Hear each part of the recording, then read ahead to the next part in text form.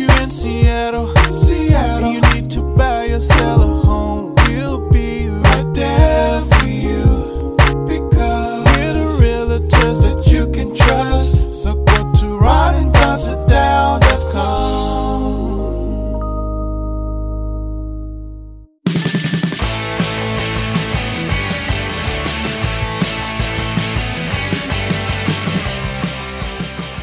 People ask me, how do you put up with these two? My answer, good snacks and video games.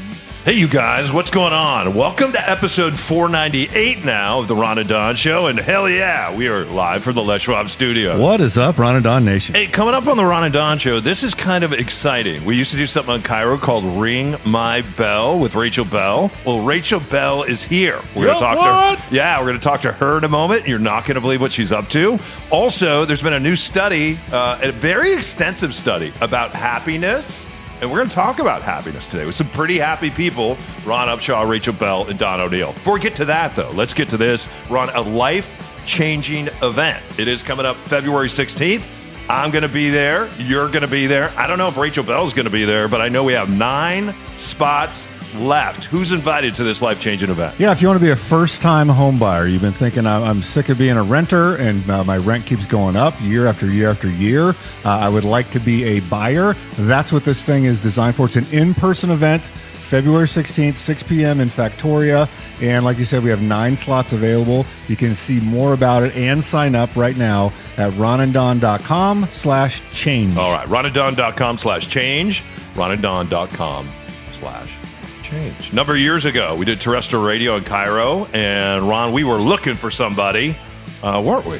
Yeah. And that somebody, I think, was in Japan at the time, wasn't she? That's right. We were doing a show, and Rachel Bell's here. Hi, Rachel. Hello. Rachel Bell's here! I can't believe it. I feel like I'm watching a tennis match because Ron's on my left and Don's on my right, and I'm just going back and forth. So I'll give you my thing, and then we'll intersect with you in a second. Don and I had done sports radio. We had done sort of rock radio and Shock Jacks. And sort of, we were on a Howard Stern station in Dallas, and then we got to Seattle, and we got onto this talk station. And so we were trying to do something different. At the time, it was all talk radio was on the AM dial, and it was serve up a topic. You'd be, gun right, your phone call's next. And so you would do this big hot take open. You'd have the same 6 phone callers, and everyone would argue. And then the next hour would come around. You'd switch topics, and you do that every single day. And we were like, that's boring. We don't like that. We don't want to do that. And it doesn't get ratings. And it doesn't get very good ratings. The station was tanked. So we wanted to go in a different direction. So we stopped taking phone calls, which we got really a lot of pushback from management. But what about Bob and Mukilteo? What's he going to say? And then we went into the program managers and the owners of the station. We're like, we need more diversity on our show. We want to include women. We would like to include other viewpoints, Jews, people of color. Like we live in a city that's very progressive and very diverse, and we would like to do that. And so around about that time, you came in, and I saw you. You were in the newsroom, but you were doing news stories. And I don't remember what we just had you on to do some story. Do you remember what the first story was? No, I remember so clearly so I started working at Cairo in 2005. We all actually started the same year because I moved up here from California in August, and then Katrina happened, and then you showed up a few months later. So we just figured out we've known each other for 17 years, which is so long. That's I was crazy. a child. I was a baby. So yeah, I was just a regular reporter, like a hard news reporter. But there was this contest that was put on by Tom Cruise for the Mission Impossible movie that was out at that time. I think this was in 2007 or 2008. And it was at malls across America. And the winner would win a visit from Tom Cruise, would come to your mall, and then you'd get to watch the movie with him. And the person who won this contest is from Aberdeen. So Cairo sent me out to Aberdeen, home of Kurt Cobain. Right. And if you haven't been out there lately, that town is struggling. I mean, it's like this mall looked like it'd been shut down 10 years before. There was like a meth lab where the Mrs. Fields cookies used to be. But anyway, so this was like very exciting to go out and cover this celebrity whatever. Right. So I get there and I'm in the parking lot and there's hundreds of people. And then there's this red rope. And then there's like this, young dorky guy who won the contest. And very dramatically, a helicopter comes. And that's how Tom Cruise, is like coming down the ladder, like Mission Impossible to come to this event. And the big surprise of the event was that Katie Holmes was there because they had just started dating and everyone was going crazy. I totally remember this now, the helicopter landing. I remember. Yeah. So this was my big red carpet event I was covering in Aberdeen. And so I went on your show, and I don't know if I'd been on your show before, but if I had, it would always be about court cases or murders or something. But I was reporting live from the red carpet and interviewing all these women who were screaming and like, I don't care how short he is, I want to marry him. And after we did this really fun segment, you came to me and you went to management and you said, she should be doing more. Like, she has more of a personality than you're letting her have doing. Because remember how I used to talk on the radio? Dumpster fires. I'm Rachel Bell at the dumpster fire. Oh my God. I mean, the way it was like, hello, I'm Rachel Bell, blah. Like the story I covered on my last day when I left in 2008, because I quit Chiro and I came back a couple years later to work with you, was it's a hot day. People are hot at the park. I mean, it was one of those nightmare reporter stories where we call it MOS. How are you staying cool today? Exact. Kids are having popsicles and taking a dip in the lake. Back to you, Stan, And so it was that story. So like I said, I ended up leaving in 2008. And just as real quick, but my memory of that is you got once we sort of had some of those moments and you knew how fun it could be. Yeah. You got real despondent over them shoehorning you into the same type of story. Go cover this case. There's a car crash. There's a fire. There's a murder. And you were like, I don't want to do these stories anymore. Well, it was depressing. I mean, to go way back, the reason I got into this industry in the first place was kind of by accident. I was never a person who was into news. I wanted to be a movie director. And in college, they gave me an internship at a news radio station. And my first day there, I felt like, oh my God, these are my people. Everyone had a dark sense of humor. Everybody was strange. You could be your complete self. Everybody was strange. Everybody, right? Like Those everyone. are my people. Yes, like everyone. So every newsroom I worked in, it was the same thing. Like all these weirdo misfits with strange senses of humor. Where I always thought you grew up and you went to work and you had to have this different personality and you put your shoulder pads on and you're carrying your pumps to the subway with your sneakers on. And it wasn't like that. And so I got into news for the people and then just covered murders and stuff, and it just didn't match my personality. I remember we went out to lunch and you were like, I'm going to move to Japan and teach English. And I was like, what? Like it came out of left field to me, but that's what you did. Yeah, that's what I did. And then one day I got a Skype from you guys. And I was getting ready to come back, and I'd already actually accepted a job at my old radio station in Sacramento. And you asked me if I wanted to be on the show. And you said, we have a name for it. It's Ring My Bell. We have a song, the Ring My Bell disco song. Right. And I don't know if I said this or I thought it, but I was like, that is so cheesy. Totally. I don't want to do that at all. Well, behind the scenes, and I think this would be interesting to people, is Don and I kind of had to put our foot down on the role because, again, we went into management and we're like, we want Rachel Bell on our show and she's just going to be on our show. And they were like, no, we don't do that. What happened when we went in 2005, it was very clear, and this particular property, it was very clear to me that women were to speak and read the news, but they were to not give their opinion. Yeah. So you listen to any day part, it was all dominated by men. Management was all dominated by men. Salesforce, interesting, dominated by women, right? Mm-hmm. The women did really well going out and selling this product. And then when we looked at the numbers, they said there just weren't a lot of women listening to this radio show. And what Ron and I learned through doing rock radio, top 40 radio, even sports radio, is that if you provide kind of an on-ramp for women to participate in the show, if they can hear other women's voices, not only do they feel included, but men want to hear the voices of other women as well. And so what happened between 2005 and 2008, we started having women on, and we asked specifically reporters, and we started to debrief them and ask for their opinion. And I remember going up to Carl Gardner, and I give him a lot of credit, when we wanted to go and hire you. And he said, you know what? He said two things. He goes, number one, he said three things. Number one, I know she's good. Number two, we don't have the money. And number three, I don't get her. I do not get her. Yeah. So this is what I told him. I said, why don't you then dip into our contracts coming up, dip into our contract and pull the money out of that because we think she's so important to the sustainability of our show and women like her. They didn't dip deep. I'll tell you that.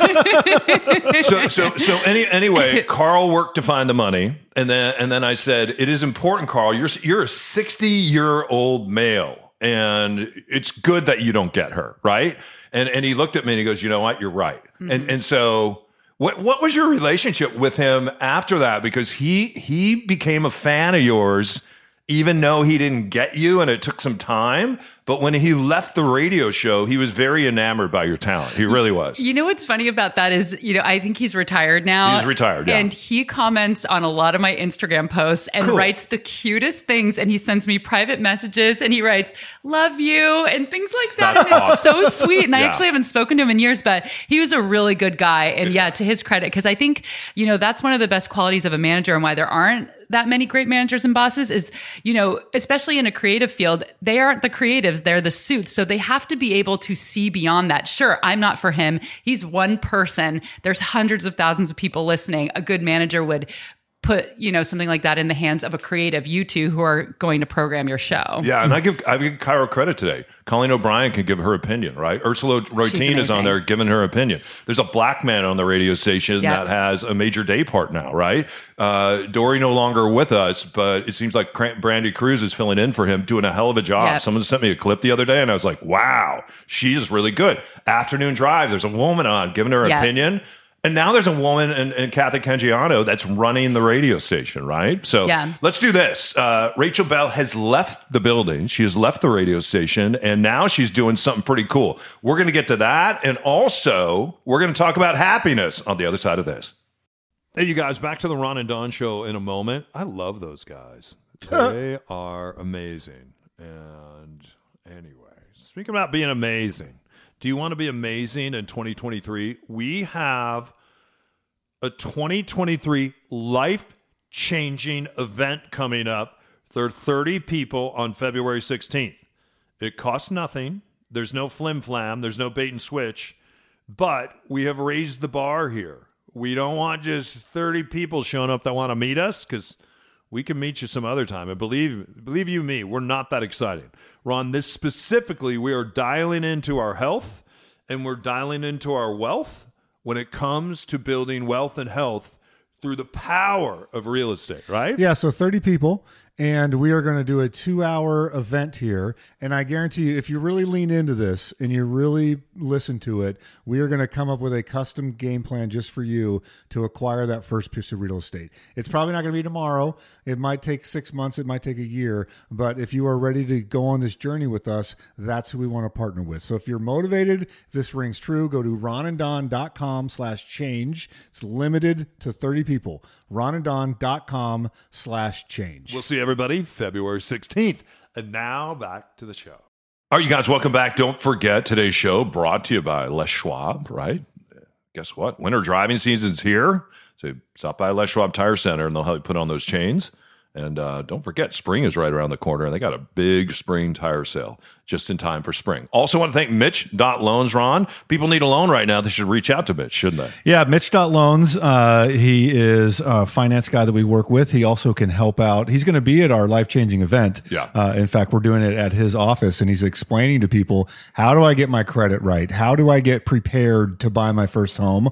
Or if I'm looking to move up or downsize, he can help with those finances. You can reach out to him at Mitch.Loans. Also meeting with a lot of sellers right now. This show brought to you by Ron and Don Real Estate. When you're ready to sit down with us, all you have to do is go to ronanddonsitdown.com. ronanddonsitdown.com. So, are you okay? Yeah. No worries. Leave that in. Don't cut that out. We don't edit. We don't believe in that. Let's do this. We're going to come back and we're going to talk about kind of what Rachel is doing now. And then also she's here to interview us because we're kind of a big freaking deal. And then I also have a gift for you today before you leave. So I'm gonna share a gift with you that I think. Is it like a verbal gift or like a real gift? Well, made we'll out find of out. I think it carbon might be a and real stuff? gift. Okay. Before we get to that, let's get to a story about happiness. And Ron, you thought you wanted to bring Rachel in on this story, and they just concluded some research on happiness, and I guess they really dove deep on this, right? Yeah, I thought I'm really glad you're here to talk about this. So let me set up the study real quick. It's the longest longitudinal study, and that means they'll pick a set of people and follow them for years and years and years. And even when like the researchers retire, they pass the project on to the next group of researchers. So this was at Harvard, and they wanted to find out what made people happy. So they picked a group of men, and from like the 1940s, I believe, and they've been following these people all the way through to the end of life. And so, again, this research has been going on forever. And the biggest takeaway that they had with studying these people, that happiness correlated with how deep your relationships were. And so they, barring everything else, health, wealth, job, family, any sort of challenge you had in your life. Some of these men went through World War II, went through Korean War, all of these different wars and all the strife you can have in life. The biggest deciding factor was the depth of your relationship. And so they came up with this concept, which this is what I want to talk to you about, Rachel, is they talked about pausing and looking at your social universe, they call it. And they say, who is in your social universe? So who's the closest planet orbiting you, in a sense, all the way out into like, who are the stars that you look at? And then where are you giving in this universe, and where are you taking? And then where do you want to be a year from now?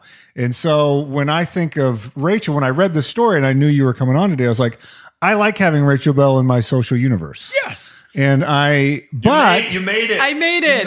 I'm But- not Pluto. Congratulations. I'm not Pluto. They didn't fire me as a planet. You didn't in say Ron's anything about. universe. You didn't say anything about me. No, but, he didn't. But you're it. But you, what I yeah. wonder, because you and I went out for a pizza crawl with my brother the other day, I wonder, it's like, I wonder if I'm a net taker with my relationship with Rachel. A net taker, does that mean like you only take and you don't give? Yeah. Do I take more than I give in our relationship? No. Oh, I feel like I now think he's I'm searching on, for a compliment. I know. No, I no, just no. now Searching I was for- like, Because I oh. feel He's like searching for a friend. No, because Conan O'Brien has a podcast called Conan Needs a Friend. yeah. I think Ron Upshaw no, needs a because friend. when we went out with my brother, Rachel was very nice to my brother, and you chatted him up, and I was sort of like, this is probably not fulfilling to Rachel.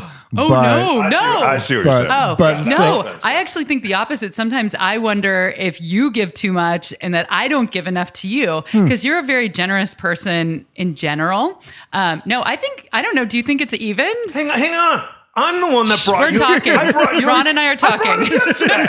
Did he bring you a gift? He didn't bring a gift. You know what? There's a gift over here. You gave me a gift several years ago that I still use. It was really cute. When we were doing a segment on air once, I was talking about how sad it was not being in school anymore, because I like to go back to school shopping and go to that aisle, in the drugstore Right. at Target where you're like, oh, the pencil smells so good. The glue. And the next day, I love sniffing paste, glue. That's yeah. how we are. Yeah. And you gave me a little pencil box. It's a tiger print with a magenta and black, and you filled it with school supplies. That's right. And I Nice. still use it, and that was really nice. You gave me a mini stapler. Yeah. Still, you could but- travel with that. So I think the thing that would help I'm other a net giver. Yeah, you are a net Is giver. what we're finding out. So how do you, because you do this better than anyone I know, how do you maintain your social universe? Because you schedule things, you're proactive, you don't seem to get down when it's like, well, no one's calling me.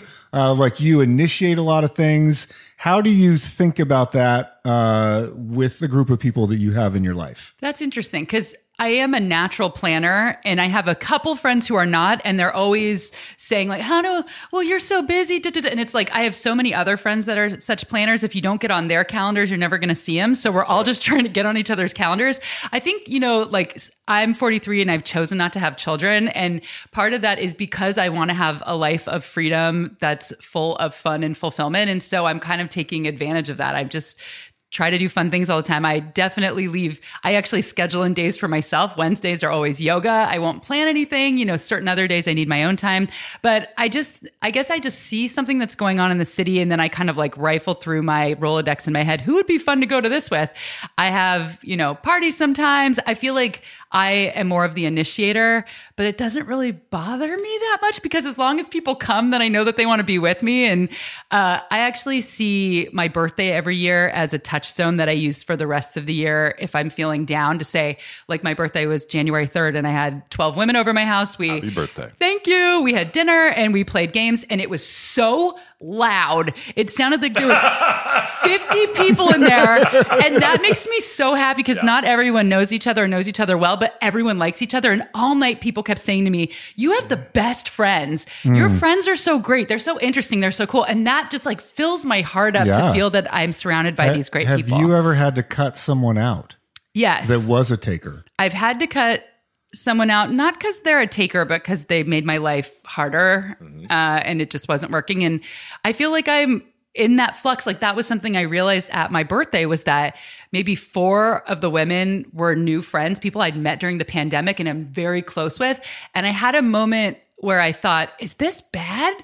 Is this weird that I don't have like a ton of old friends here? And I thought, no, I've kind of been in this shift for a while where I used to be a partier in my 20s and now I'm very outdoorsy. And it was like, I didn't feel connected to the old people as much who just wanted to meet at the bar every weekend. And I was really trying to find people that I connect. So I felt like these people that I've met in the past couple of years feel a lot more in sync with how I am now as a person. And can you give a couple Rachel Bell tips? Because again, you're one of the best I know at this, of creating depth. Like you do not like to cover how was work, how was your day, what is the weather like? To a fault. You're militant about that. How do you create depth? Well, one thing I will say, just to go back, because I know a lot of women in particular, and some men too, like if they're having a party, the worst thing, what if nobody shows up? No one's going to show up.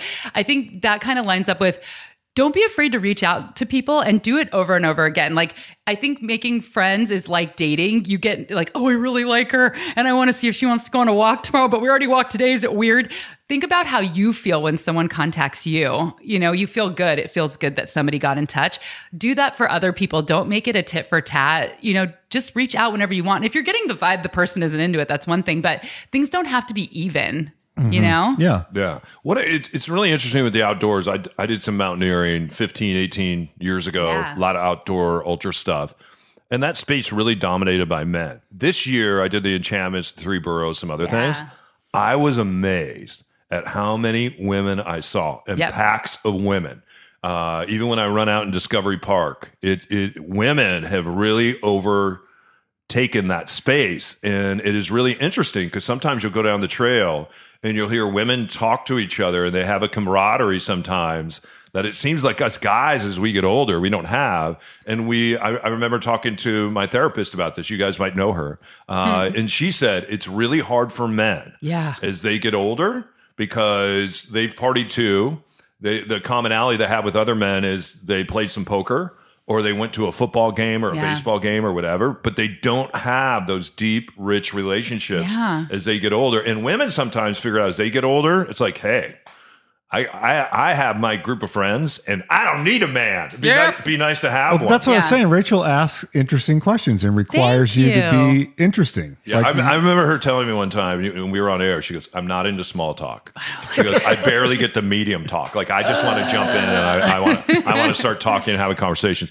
Real quick, outdoors, what have you done lately? Is there a trail out there that I have to try? Let's see. Well, I've gotten into snowshoeing because I used to get really bummed in the winter. Like, I can't hike all winter here. And I'm like, oh, you can. You can do it with snowshoes. Yeah. So there is, if you haven't been to Artist Point up at Mount Baker, that is, if it's a beautiful day, if it's a blue sky and there's powder, there is no prettier place to snowshoe. And it's a workout. You have to go uphill for quite a while, but once you get to the top, it's this just fluffy marshmallow wonderland. I wanted to circle back and like tie a ribbon around that article. Wait, now I'm circling back and tying a ribbon. I'm 10,000 feet. Third circle back, and now you're tying something. Yeah, I am tying something. Dizzy from the circling. Just for this article, you seem happy. Are you happy? A couple things. First of all, I'll go back and answer one thing you said about what to talk about. I don't think there's anything wrong with premeditating things you want to talk about before you get to an event. Sometimes when I'm driving somewhere, I'll go, all right, what's a topic or two I can bring up so that if I need to start a conversation, what's a funny thing that happened this week? Like you can plan that stuff. Like you don't have to just go into an event like, and then ask someone what they do for a living. Like, I don't know. I like think of things sometimes. Am I happy? I think the older that I get, it's harder for me to stay. I think when I was younger, everything was like, oh, it's so carefree. I will say, like, I started taking antidepressants a couple years ago, which really surprised a lot of people because they know my on-air persona. And I think mood is more complicated than that. I'm not being fake when I'm on air, but I'm multifaceted. I have different sides, and I went to therapy for years and years. I do yoga, I work out, I eat pretty good. Like I do all those things, and I still couldn't. There are these sticky things in my brain that wouldn't go away, things that would just make me not feel good. And I finally started taking antidepressant, and it instantly went away. So I felt really good about that. Just kind of like it was just what I needed. I mean, I started having a little bit of social anxiety in my head where I would hang out with people I was close with and think, I don't think they like me. I don't know. Why did I say I don't think this, that? They're probably not going to be. And that's the antidepressant took that away. It made me feel like myself again, more confident. So I don't know. I put up something on Instagram. I don't usually, talk about stuff like that, but I thought it was important for people who are outwardly outgoing and seem like the happiest people in the world, like I did, to say, no. Like I needed help too. There's no shame in the game of getting. Are you? People think I'm an extrovert because I can flip that light switch, and we did that every day when we did terrestrial radio, and even in coming in here, we all see the microphone. We all know what to do. We know it's time, and it's just part of our profession. For me though, like getting up this morning, going to the gym in the dark, saying my prayers to myself, driving in the car. And I don't always know who I'm praying to, but I'm trying, right? and then that solitude of being in the gym. And even though there's other people there, and I like that there's other people there, I don't necessarily like working out with someone. I do it once a week with someone, but I like being alone. I like being in my car alone. I like going with Charlie to the park. So I'm really, my batteries are charged by being introverted, and then I can come in and do this. What about you? I used to be a 99% extrovert, and now I think I'm a 75% extrovert. Yeah, same. If I don't have alone time, I feel real cranky. I need that too. And I don't like to... Before, in my 20s and early 30s, I'd go down to Portland and visit friends. I don't want to leave on Sunday. Now I'm like, bye. And I think that was really, really hard for me. That was something that I used to talk about in therapy a lot because I thought something was wrong with me. It's hard to change over time. And I think that our brains definitely change over time. Like there's a reason why older people are different than people in their 20s. Like they're not choosing to, quote, be old. Our brains change. And if you're... for me, like I had a lot wrapped up in the fact that I was the life of the party and and I thought I was really boring. Like once I kind of started chilling out and I wasn't someone who was like, I'll do anything, give it to me. I used to do I would literally like do human pyramids and like be on the top of the human pyramid at parties. Like, whoa. And so it took me years to get comfortable with who I think is my new self and a more introverted self. Yeah. And even like things that sound like nothing to some people, like leaving a party early, I would just sit there and stay and stew over it. And I want to leave so bad, but what do people, and you realize like nobody cares. Yeah. Nobody cares. You just revealed something. So my final question for you. Thanks for revealing that, by the way. Sure. I think that's really cool you did that. I have a lot of people reach out to me since I revealed 5 years ago. I started doing some work, going to therapy, addressed drinking, numbing, all that stuff. The obstacle is the way, which it really is. So I have a lot of people that will reach out to me and say, maybe 1 or 2 people a week, I'm drinking too much. What can I do? And what I don't do is I don't say, go to AA or go to a meeting and get back to me. I actually will interact with them because for a lot of people, they're not alcoholics. They're just using it to numb out. Yeah. And the danger sometimes, if you stop numbing, then you really have to deal with yourself. Yes, and that's where people commit suicide and they do all kind of experience depression and all. So what would you say to someone that heard what you just said and they say, you know what, I relate to what Rachel is saying.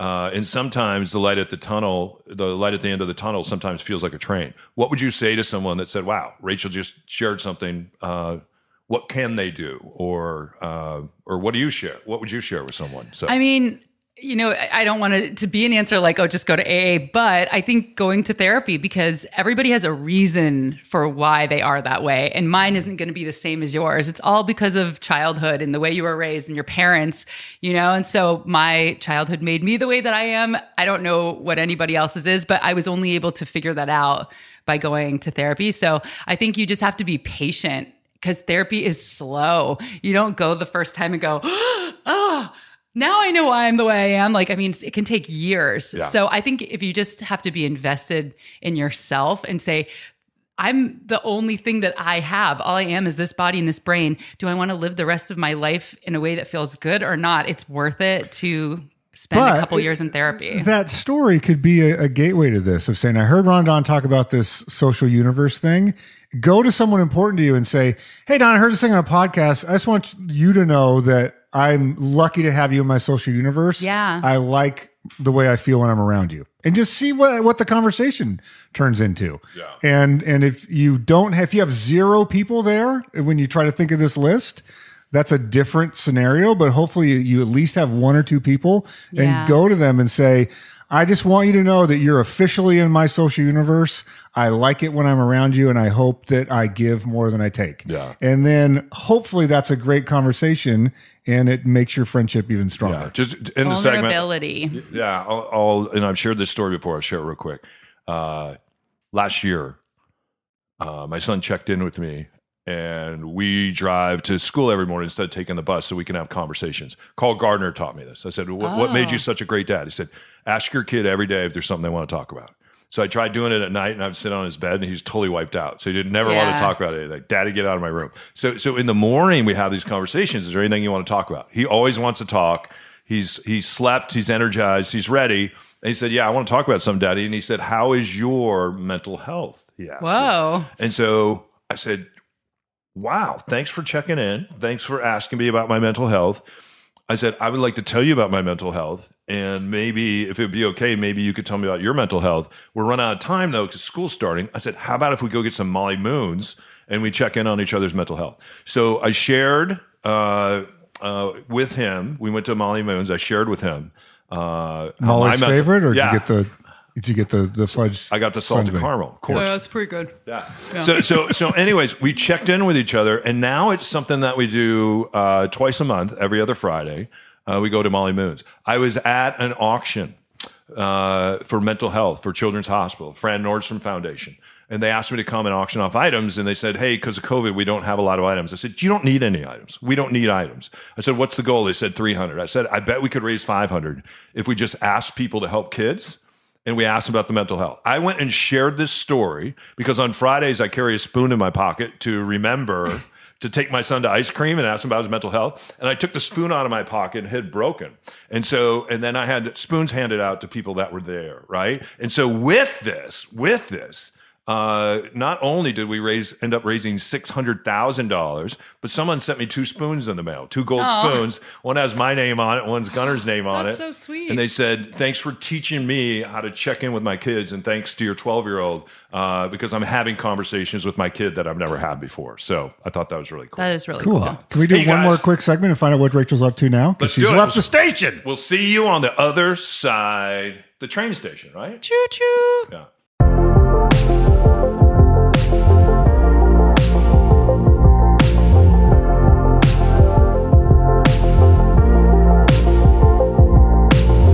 It's Ron and Don here with Mitch Weeks from Mitch.Loans. Mitch, do I need to have 20% down to buy a house right now? No, and that's actually one of the most common mistakes that I do here is people think, and people have thought for a long time, that 20% is the standby.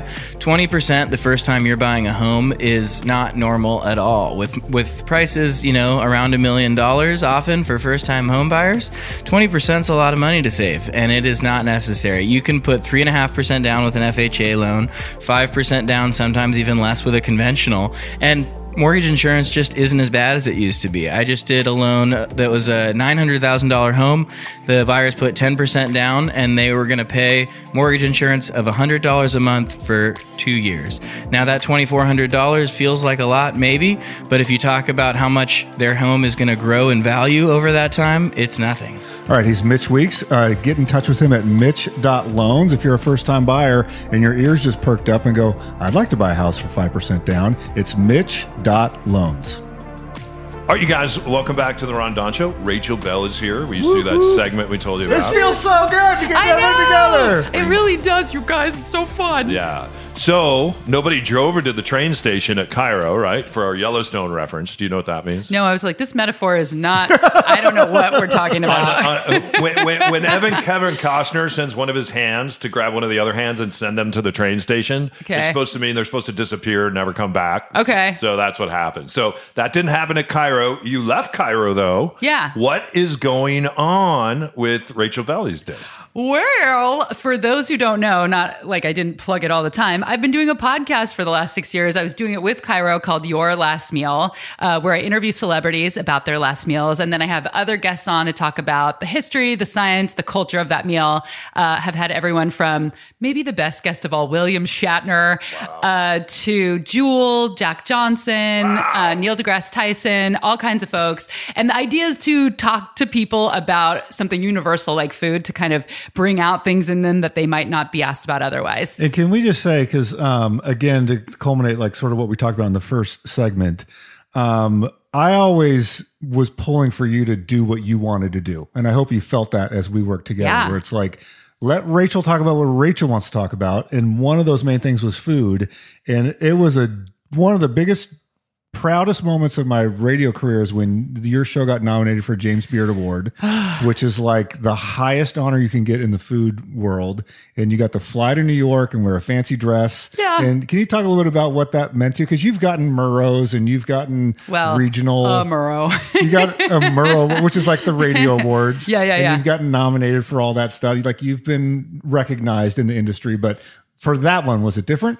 Oh, yeah. I mean, you know, I was saying earlier, I never intended to go into news and it kind of happened by accident. And so even though I had a lot of fun in my career and especially being on your show, you guys told me, stop talking in that weird news voice, just be yourself. And so getting to cover human interest stories was really fun. But I've always been obsessed with food. And so, you know, it was pretty shocking that Cairo let me do a food podcast for 6 years, considering it's a news station.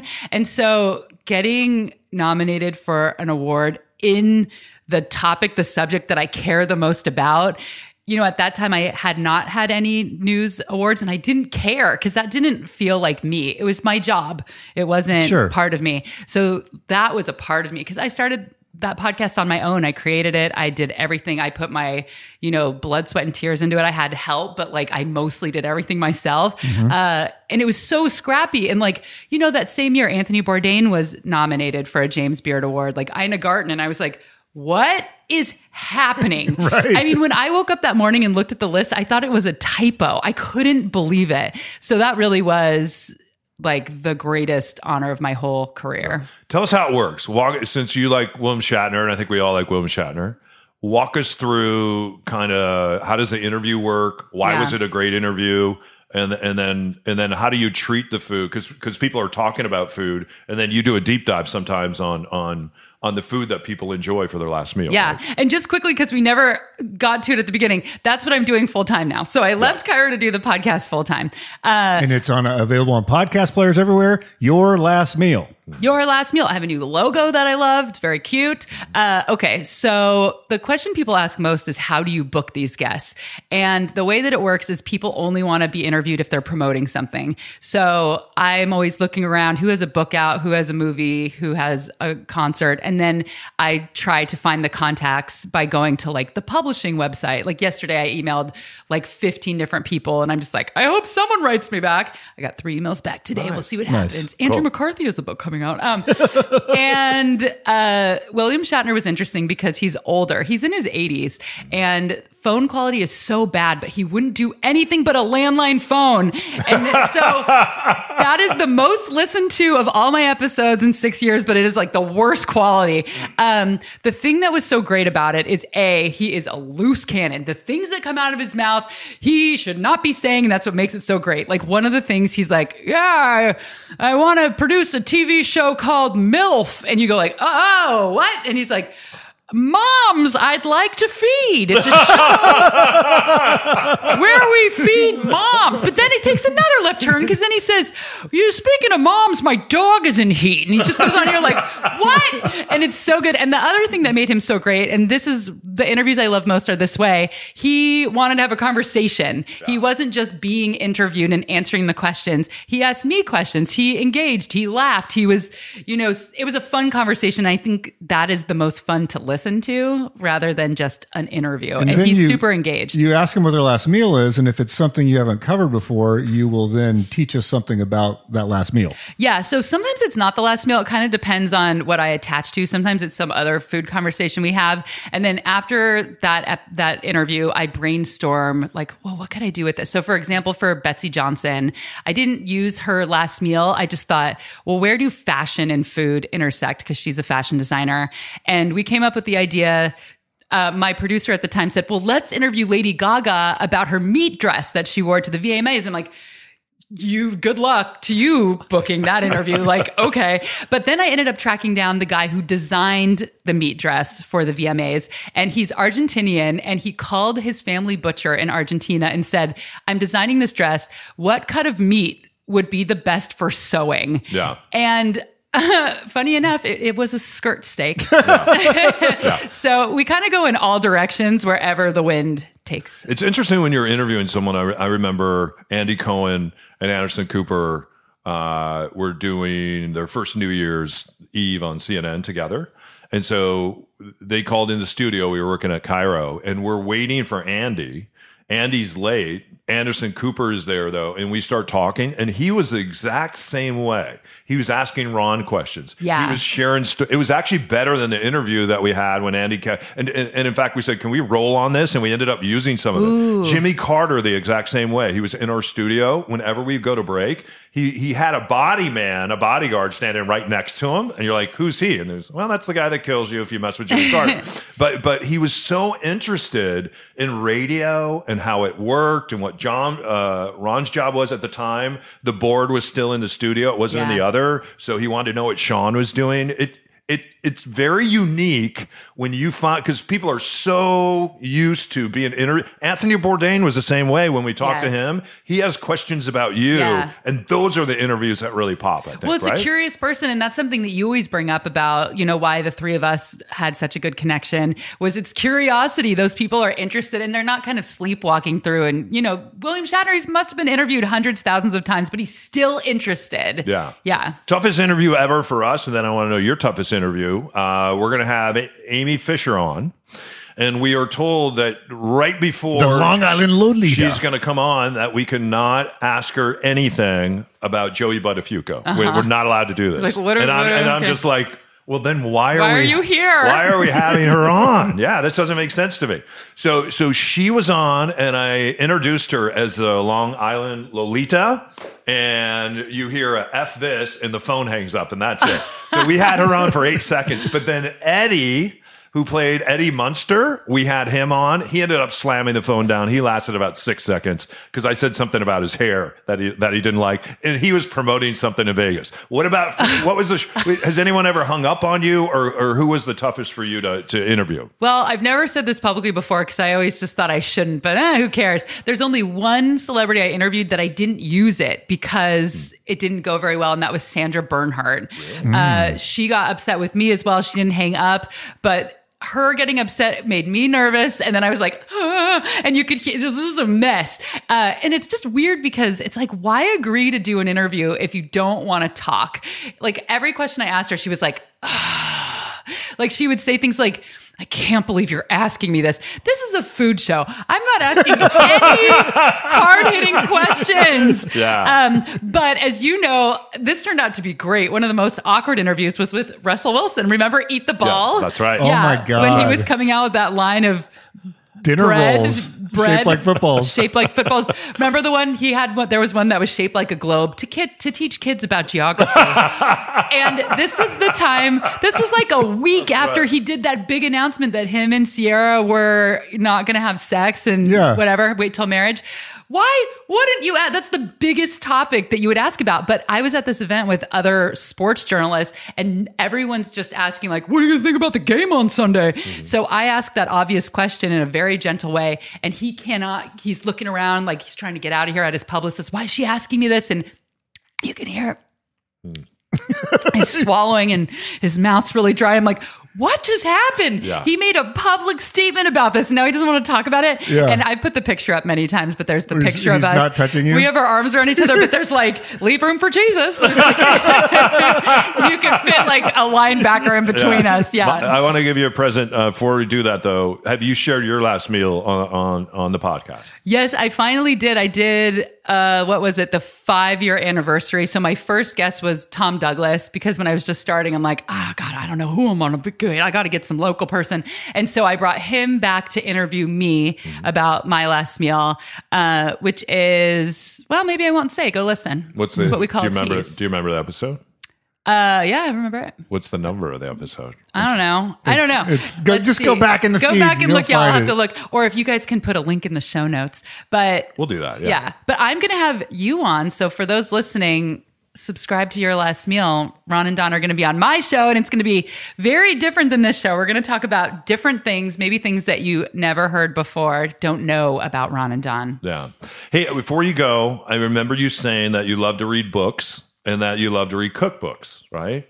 So I saw this book and I thought about you over the holidays. And this is a book that is called Feast. I don't know. Have you heard of this book? No, I haven't. And it's I like the cover. two friends, 5 months, 1 car, 10 provinces. This is across Canada. 3 territories, 7 islands, 8 ferries, 2 flights, 1 48-hour train ride. The result, over 100 incredible Canadian recipes from coast to coast in the Great White North. I'm not Recipes kidding. and- I'm actually getting like an adrenaline right now. I I'm like, know. this sounds really good. I read this and I'm like, ooh. I love the cover. I gotta give it- Thank you so much. So I wanted you to have that. Oh, thanks, Don. No thanks to Ron. Now you're my main friend. Well, and what I'm hoping is maybe I go first and I get a little more time on your last meal because I provided Yeah. a gift today. Yep. And all Ron provided was his friendship, but Yeah. you've always had that. And so, pizza. So who needs that? And I like pizza. a tangible gift. I don't really like one that you can't touch.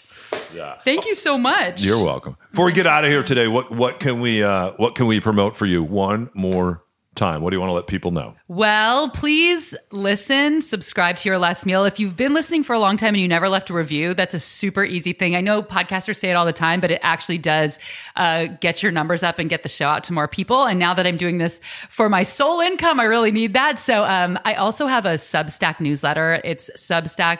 It's either substack.com.RachelBell.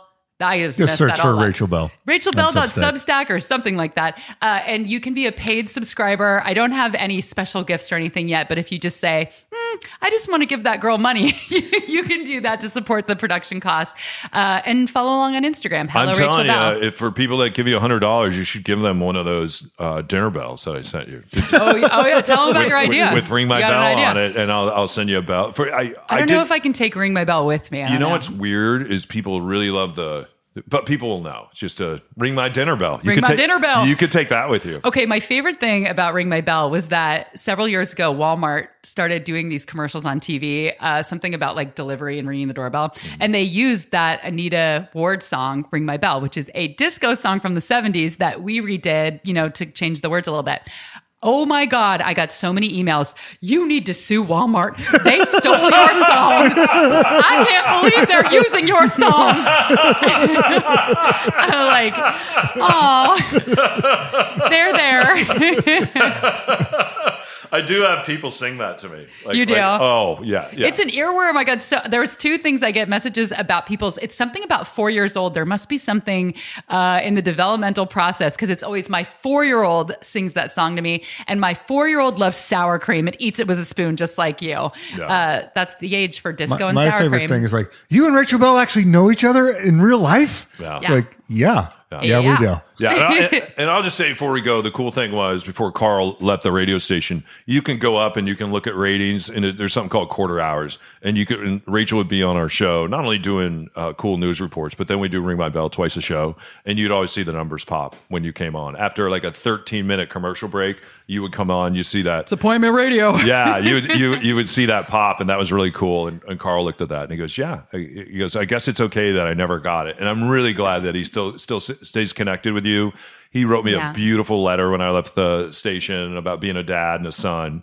So he's really a wonderful man. I miss him a lot. So. Well, thanks to you guys. I mean, thank you for asking to be on your show in the first place. When I was leaving Cairo, I was going back through 11 years of audio trying to save stuff for my portfolio because I never saved any of it.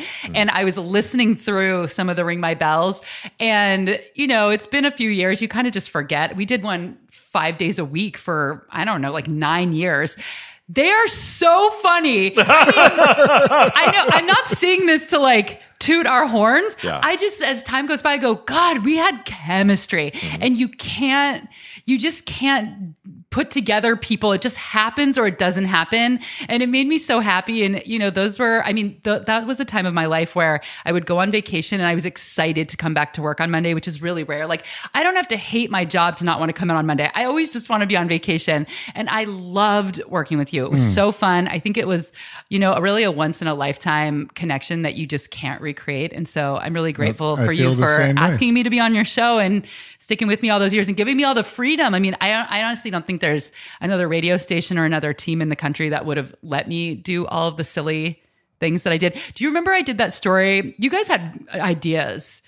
There was some law changing about gun ownership, and I went to a gun shop in Burien, quote, undercover. That's right. I'd like to buy a gun. I had no idea what I was talking about. Within 30 seconds, the guy goes, you're Rachel Bell. No, I'm not. I was like, fine, I'm undercover.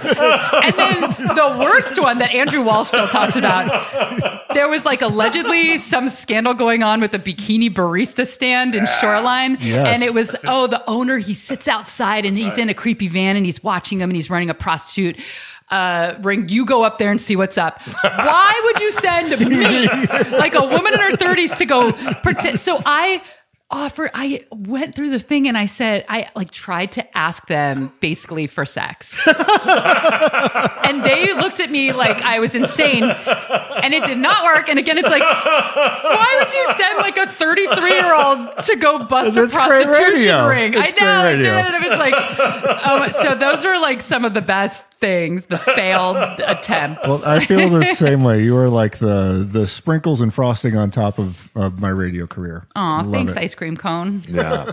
Hey, you guys, thanks for listening to this episode of The Ron and Don Show. Don't forget, if you want to sit down with us, all you got to do is go to ronanddonsitdown.com. And coming up, we got a life-changing event. And Ron, last time I checked, you're going to have on your blue blazer from 1984 that I think you bought right out of a Sears catalog. Still looks sharp. And you're going to be speaking that night. What are you going to be talking I about? do need to take out the back a little bit. It's a little tight, dog. It's a little tight, dog. Yeah, we're going to be talking about what it takes to be a first-time buyer. Don's going to speak. I'm going to speak. We're going to have all the resources there. We got a finance person, a title and escrow person. So we're really going to do a deep dive, answer your questions. If you want to go from being a renter to an owner in 2023, we will get you hooked up. I think we got a sign up while we're doing the show right now. So I think we only have 8 slots available.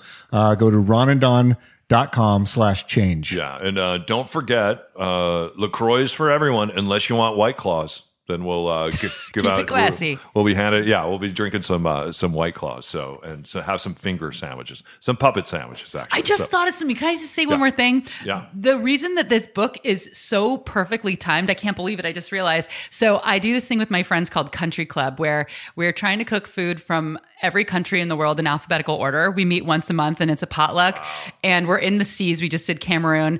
And next month is Canada. And we're going to Canada for the weekend to cook Canadian food. And now I have this whole cookbook full of Canadian recipes. Now I can pick one from here to bring. Yeah, that's what. And before we go, just that little thing of saying, this is what we talked about: happiness, having things to look forward to, especially on a gray day in Seattle, knowing that you're going on a trip, knowing that you're going to see friends, knowing that you might go see a family member you like, or you're going to jump on a train, go to a place in the world you've never gone before. And then even a simple thing like, I'm going to get together with friends and we're going to cook. Those are the things that bring deep joy and deep connection. Yeah. So when stuff does hit the fan, those people that you're cooking with or traveling with, they're going to be there with you as well, because you spent joyous times together, and they're going to be there when things get hard too. So Yeah. just hearing you do that, it takes a lot of planning. So be around. I'm around a lot of planners that like doing a lot of things outdoors, and so that gets me diving. That gets me running. That gets me doing the. I can pick up the phone and call a friend and say, "Let's go do the enchantments." But you have to plan that stuff out and book rooms and do all that stuff. Yeah. Yeah, I think that it's harder in this world now to have things to look forward to because you can get a TV show whenever you want, anything you want, you can get it when you want it, food, etc.